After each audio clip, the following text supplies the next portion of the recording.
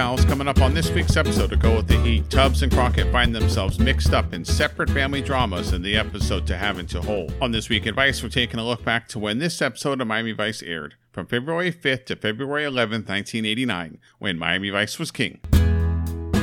In news, on February 8th, while on final approach to Santa Maria Airport in Pico Alto, Portugal, Independent Air Flight 1851 crashed, killing all 144 on board in the deadliest plane crash in Portugal's history. A combination of both ground and aircraft crew errors led to the aircraft to crash into the Pico Alto mountain. In sports, the NBA announces the Hall of Fame class of 1989. This group includes the Boston Celtics' great K.C. Jones and journeyman Lenny Wilkens. Both Jones and Wilkens led prolific careers as both players and coaches.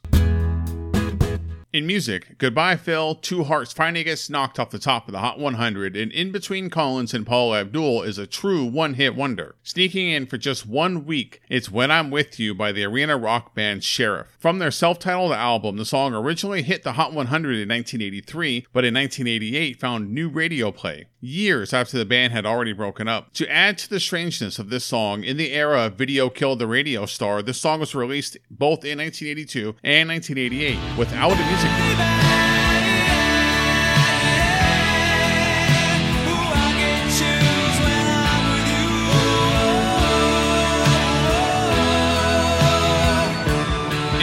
Rain Man finally relents at the top of the box office, and a new film finally takes number one. Starring Nick Nolte and Martin Short is the crime comedy film Three Fugitives. The film follows one career criminal just released from prison and one desperate father robbing a bank to help his sick daughter. The film performed well regardless of poor reviews from critics, but as I've mentioned before, critics are a bunch of jerks.